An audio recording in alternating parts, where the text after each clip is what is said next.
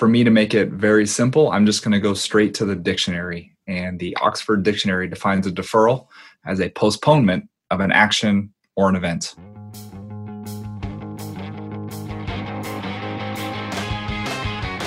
Welcome to this special explainer edition of Adventures in Ed Funding. This series presented by CASBO, the California Association of School Business Officials. My name is Paul Richmond, and I'm extremely grateful to be joined once again by our friend and explainer extraordinaire, Matt Phillips. Matt's the Director of Management Consulting for School Services of California, a firm that provides guidance and analysis to school districts throughout the state. Prior to joining School Services, Matt worked in school districts as a Director of Fiscal Services and as an auditor. In this episode, Matt will help shed light on one of the most important, though least understood elements that will be included in this year's state budget for education, the deferral. Stick with us, and you'll learn everything you need to know about deferrals and didn't want to postpone asking. Thanks, Matt, for joining us again on the podcast. My pleasure. I'm happy to be back. As I think many people know, the state budget deal that will be finalized soon is going to include something that has come to be known in budget speak as deferrals. The total amount of these deferrals is likely to be in the billions of dollars. So, Matt, we want to talk about what exactly deferrals are and how they impact both the state budget and local school district budgets. First, as it relates to the state, help us better understand what it means when the budget agreement includes a deferral of payments to schools. Absolutely. So within the context of the definition of a deferral, recognizing that it's a postponement, the state uses the word deferral with respect to cash as a postponement of the payment of the cash to school districts. The state uses it for a couple of different reasons. One could be solving a budget problem, and two, it could be solving a cash problem at the state level. And what we're looking at here is a little bit of both. How does postponing payments to schools help with balancing the state's budget? So some may call it some funny accounting. Without getting into the weeds, there are some accounting components there that folks could look at and scratch their head. But the practical application of a cash deferral from the state's perspective is the state is promising to pay school districts X amount of dollars. And rather than paying that full amount in a current year, if the state defers some of that cash to a subsequent year, it only takes credit for the cash that was paid to the school district in the current year. So let's assume for a common school district, that school district is slated to receive $1,000 from the state of California. We'll use small numbers for the purposes of this illustration. And so the state adopts its budget, and for this particular school district, the state would otherwise pay the school district $1,000 in the current year. So the state would, on their side, recognize $1,000 of expenses. Well, if the state only pays $800 to the school district, thereby deferring or postponing $200 to a subsequent fiscal year, the state has effectively reduced its expenses in the current year by $200. So on the state's financials, they're only showing $800 of expenses in the current year, and $200 is deferred to the next year. That's important when you think about the state's requirement to pass a budget, the legislature providing that budget to the governor by June 15, and then the governor acting on it within 12 days so that there is a balanced budget in place by June 30th. This is a mechanism that is currently being contemplated in both the governor's proposal and in the legislature's proposal to varying degrees. And it's also something that we've seen before. It was a pretty significant mechanism that was used by the legislature and the governor in the previous recession. And when we saw it before, did the education community, did we like it before, or we tolerated it? You know, that's a great question. Tolerate is a good word to use for that. It's almost a lesser of two evils. because when you think about a deferral, the alternative to a deferral is just a straight cut. So if we go back to the example that we used, where the state owes a school district $1,000, the state can go one of two ways. The state can say, we're going to defer part of that $1,000 to the next year, which means that the district will ultimately receive the money. It just won't be in the current year. The state can get to the same position by saying, well, we'll just cut what we're going to give you. And rather than promise to give you $1,000, we'll just promise to give you $800. And it's a six of one, half dozen of another from the state's perspective, but a very different practical application and impact to a local school district when you tell them that rather than the promise of $1,000 split over 2 years, now you're just going to get $800. That's a pretty significant hit. Right. And we're going to dive into a little bit more in just a second about the impact on the school district side. But I also wanted to ask at the state level, so what happens in future years if the economy is still struggling and it's hard to balance the budget? Do these deferrals keep piling up? Yeah, so the deferrals can expand and contract as needed. What we're looking at right now in the governor's proposal in his 2021 budget is proposing to defer payments that school districts would have otherwise received in the months of April, May, and June of 2021 into the subsequent fiscal year, into 21-22. Let's say, hypothetically speaking, that the economy takes a nosedive from where we're at over the next few months. The fiscal outlook for 2021 gets worse. The state could expand those cash deferrals further into the year. So if they're only right now looking at April, May, and June, they could push those deferrals back to the March payment, the February payment, the January payment, and so on, to grow the deferral to the necessary level to balance the state's budget. Now, conversely, if the economy gets better and the state recognizes that the economy is getting better, they could shrink the deferrals. So rather than deferring April, May, and June, they could defer only May and June. They could defer only June or even a part of June. So it goes both directions, but it's certainly a mechanism, as I mentioned before, that has been used by the state. And at least the last time that we used it, I know under Governor Brown, we eventually did repay a substantial billions and billions of dollars that had been deferred were repaid over time. Is that right? That's correct. Yeah, Governor Brown called it his wall of debt, and that was one of his commitments when he took office back in the 2012 for his second term. He was facing this very large multi-billion-dollar wall of debt, which included these cash deferrals that had been piling up through the really 4 years of the Great Recession. And so when Governor Brown took office, school districts were facing both cuts and deferrals. So school districts were receiving only 78 cents of every dollar that was otherwise promised to them. And of that 78 cents of every dollar, 40% of that was being deferred into the out year. So it was a double whammy where both of those mechanisms were being used by the legislature to get through the Great Recession. Over the first few years of Governor Brown's tenure in office, he bought down that wall of debt, right? So the 40% that was being deferred from school districts, I believe it went all the way back to the February payment. So if you look at money that districts would have otherwise received in February, March, April, May, and June, 5 calendar months, was being pushed out into the subsequent year so that the state could balance its budget. And so the way that the state buys those back or buys that down is they say, they'll gradually step into it. So maybe in the first year of the recovery, there's a 5 months of cash deferrals. And the next year, there's 4 months of cash deferrals. And the next year, there's 3 months of cash deferrals till you get to the point where all the cash deferrals have been bought down, which means that school districts, going back to our original example, receive all $1,000 that they were promised in the current year that it's promised. So it's complicated. That is a fair statement.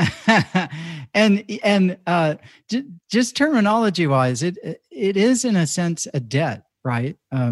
Like Governor Brown called these part of his wall of debt because it's the state owes school districts this money.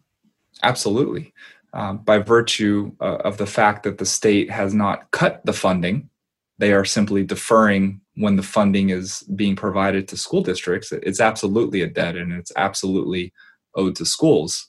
So when we talk about the lesser of two evils with a cut versus a deferral, deferral will always be the preferred choice because it's not reducing the amount that schools will ultimately receive. It's just postponing the timing of when those funds are received.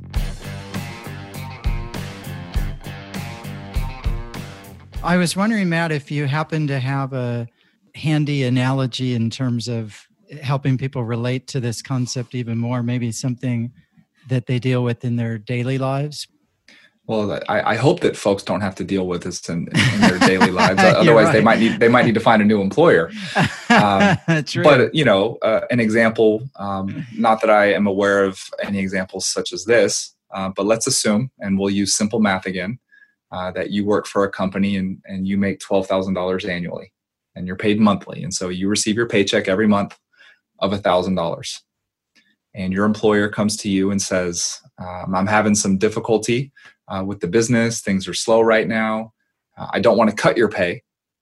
I want to keep you as an employee. I value you as an employee, but I just don't have the cash right now to pay you. So what I'm going to do is, instead of paying you in October, November, and December, so 3 of the 12 months, I'm going to push those payments out into the next year. Now, you may look at it on one hand and say, well, I didn't take a cut in my pay, but on the other hand, you have monthly recurring payments and obligations that you are responsible for, whether it be a rent or a mortgage, a car payment, credit card bills, groceries, utilities, and the list goes on and on. And as a consumer, you don't necessarily have that same ability to go to your debtors and say, hey, my employer has deferred payment to me. Can I defer my own payments to you? You're probably not going to get the same warm, cordial response with those vendors. So that's where the challenge is for school districts. As the money is being pushed out, school districts have a responsibility to pay their employees, and the dollar figures are obviously much more significant than the $1,000 example that I'm using right now. But because these cash deferrals represent such a significant amount of cash that districts would otherwise receive, when districts look at how they spend those dollars, generally speaking, about 85% goes to people. Well, we're not going to go to our people who are integral to the services that we provide to our students and say, well, because the state has deferred or postponed payment to us, we need to postpone your paychecks commensurate with the state payments. That is not going to fly in any way, shape, or form. So while deferrals are always preferential to cuts, deferrals do not come without their own set of headaches. Thank you for that example. That's I think a great example. And from the school district perspective, though, so if we're now not receiving those dollars for, say, the last 3 months, but we still have all the same expenses, how do we as a school district get through that? What are our options? So as a school district, at School Services of California, we talk a lot about fiscal stability. And within the notion of fiscal stability, there's a 3-word phrase that we use, and that is cash is king.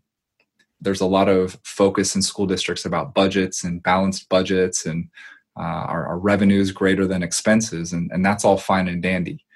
But in this instance, where we talk about cash deferrals, your revenues can still be greater than your expenses, but if you're not collecting any cash for those revenues, you're going to have a cash problem. And so that's where we go back to cash is king. And so for a school district to really address this cash deferral issue, it's no longer about looking at its budget. All right, it's about looking at what its cash position is in each month of the year. And one of the things that school districts are required to do and provide to their county offices of education at certain points during the year is a cash flow summary, where the district essentially maps out, here's when we think we're going to receive all of our cash. Here's how much cash we think we're going to spend each month. And it gives a an estimate of where they believe they're going to end each month in cash. And once you layer on these deferrals, so if we use the governor's proposal right now, we're April, May, and June of 2021, it looks like we're going to receive little to no cash from the state of California.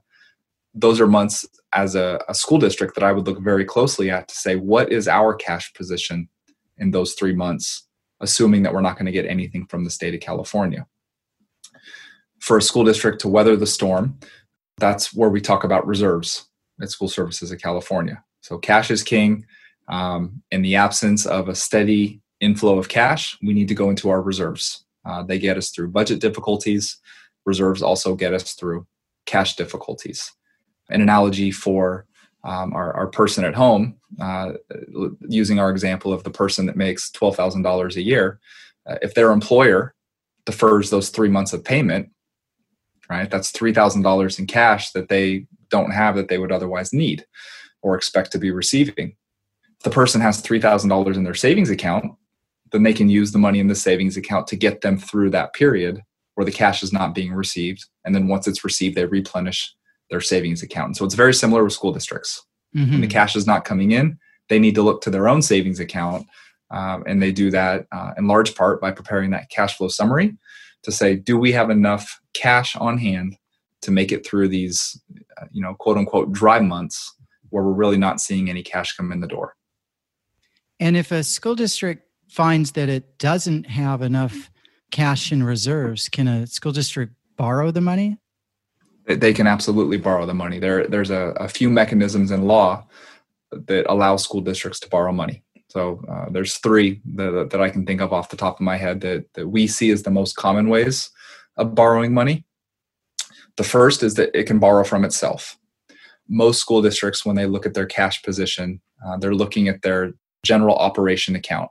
So for the common consumer, that would be your checking account, right? How much do I have in my checking account? If my checking account goes negative, well, I need to pull some from my savings account. So a school district similarly looks at their operations account, which is their general fund. And if that general fund ends up not having sufficient cash to pay the bills, a school district can look to some of its other funds that it's required to maintain under law. And there's provisions in law that within certain parameters, school districts can borrow cash from those other funds. Now, generally, those funds cannot be used to finance day-to-day operations. So the borrowing has to be temporary and it has to be short-term. And there are some rules around that borrowing. Now, that's going to be the lowest cost option to a school district because it's borrowing from itself. Mm-hmm. Okay, it's going to have to repay those funds with interest, but it's essentially repaying itself. So while the interest may be a quote unquote cost, it's just being deposited into another fund. The second option is borrowing from the county office. Now, the county office is going to charge an interest rate. It's going to be a reasonable interest rate, but there will be an interest rate nonetheless that's affixed to the principal that is borrowed to help the school district get through its short-term cash issue. But the difference from the first option, where the district is repaying interest to itself, under the second option, the interest is going to the county office. So once you pay the interest, it's gone. So that's going to be a higher cost version of borrowing. The third option is the school district goes to the outside market, right, the bond market, and they use a mechanism known as a tax revenue anticipation note. In the school finance world, also known as a TRAN. This is a short-term borrowing option, generally 1 year, where it actually goes out. There's an underwriter. The money is raised through the capital market. So you have investors who are saying, hey, I'll buy some of that because I'm going to be guaranteed the interest rate, whatever they're able to sell that paper at. I'm going to be guaranteed that interest rate as an investor. So it's an investment tool for the common public, but it's a third option that allows school districts to raise funds to get through short-term cash crunches, such as those caused by cash deferrals. Thank you for walking through that. What are the most significant risks for school districts with deferrals? When I think about the risk with deferrals, the number one risk that jumps into my head is that the school district is not going to be able to access any of those three options. So if a school district doesn't have any other funds or doesn't have any dollars in those other funds, then option 1 is off the table. 2 and 3, the options that I talked about, are somewhat related in this response, in so much that if every school district in the state of California, for all intents and purposes, is feeling a cash crunch, not all of them will, but the majority of them will if the legislature's budget goes through, is there going to be sufficient capital from either county offices or sufficient appetite from the market to lend the amount of cash that's going to be needed to help school districts get through the cash crunch? Now, if we overlay this against the Great Recession back in 09, 10, 10, 11, where there was a significant amount of borrowing that school districts had to take on, many of them went to the outside market through the TRAN option. The big difference between now and then is, let's assume for an apples and apples comparison, let's assume in 2011, the state deferred 3 months of cash, right? So April, May, and June. If we compare that with the same 3-month period now, the real dollar amount that's being deferred now is going to be about 50% greater than it was then, just by virtue of the amount of money that the state is investing in schools. So even if we're looking at the same 3-month period, the real dollars that districts will need to borrow now is going to be significantly greater than the dollars that were needed to be borrowed back in 10, 11, 11, 12, if we're looking at the same 3-month period. So while the mechanism and the approach may be the same from the legislative perspective, the impact to school districts will be more significant now than it was during the Great Recession.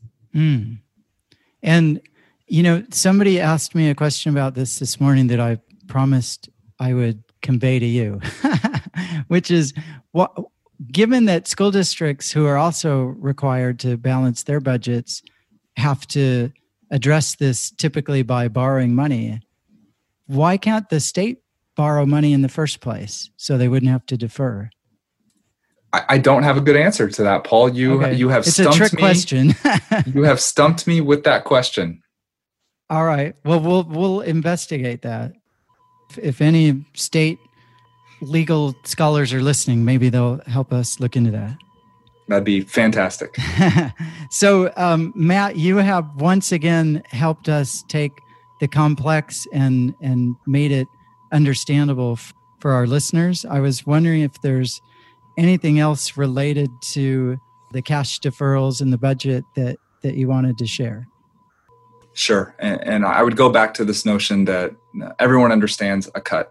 Right? A cut is a cut, and it's something that most of us have experienced in our life in some form or fashion at one time or another. The deferral is less understood because as the average person, we're not impacted by deferrals. Our employers do not defer our pay.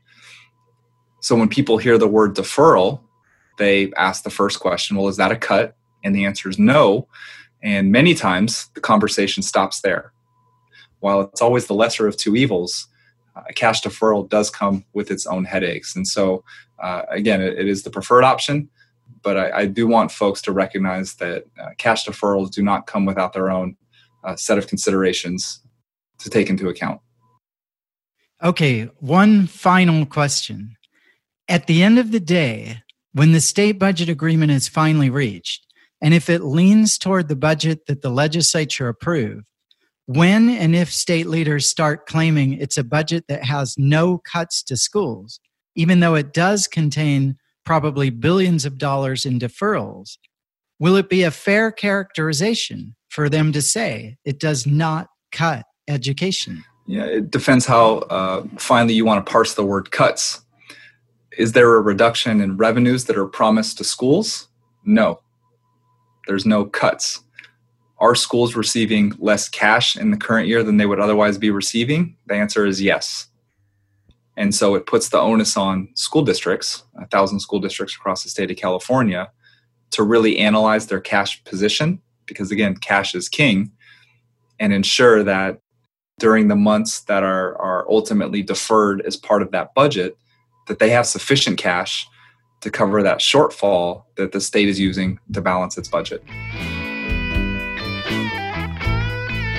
Well, that's where we'll leave things for now. We hope this has helped you to better understand the ins and outs of the infamous state budget deferral. A very special thanks to Matt Phillips from School Services of California for making the time to talk with us during an especially intense and busy time of year. Matt, we appreciate you. And many thanks to you for listening to our series. Adventures in Ed Funding is presented by CASBO, the California Association of School Business Officials. For the latest state budget news and more, be sure to visit casbo.org. You can also share your suggestions for this podcast by emailing us at edfundingca@gmail.com. And if you haven't already done so, be sure to subscribe so you don't miss an episode. My name is Paul Richmond, and I'm your faithful series guide. The one and only Tommy Dunbar handles all of our sound, editing, and music, including these coronavirus budget blues that we're still, unfortunately, living with. Until next time, unlike the state, don't put off until next budget year what you can do this year. Tommy, play us out.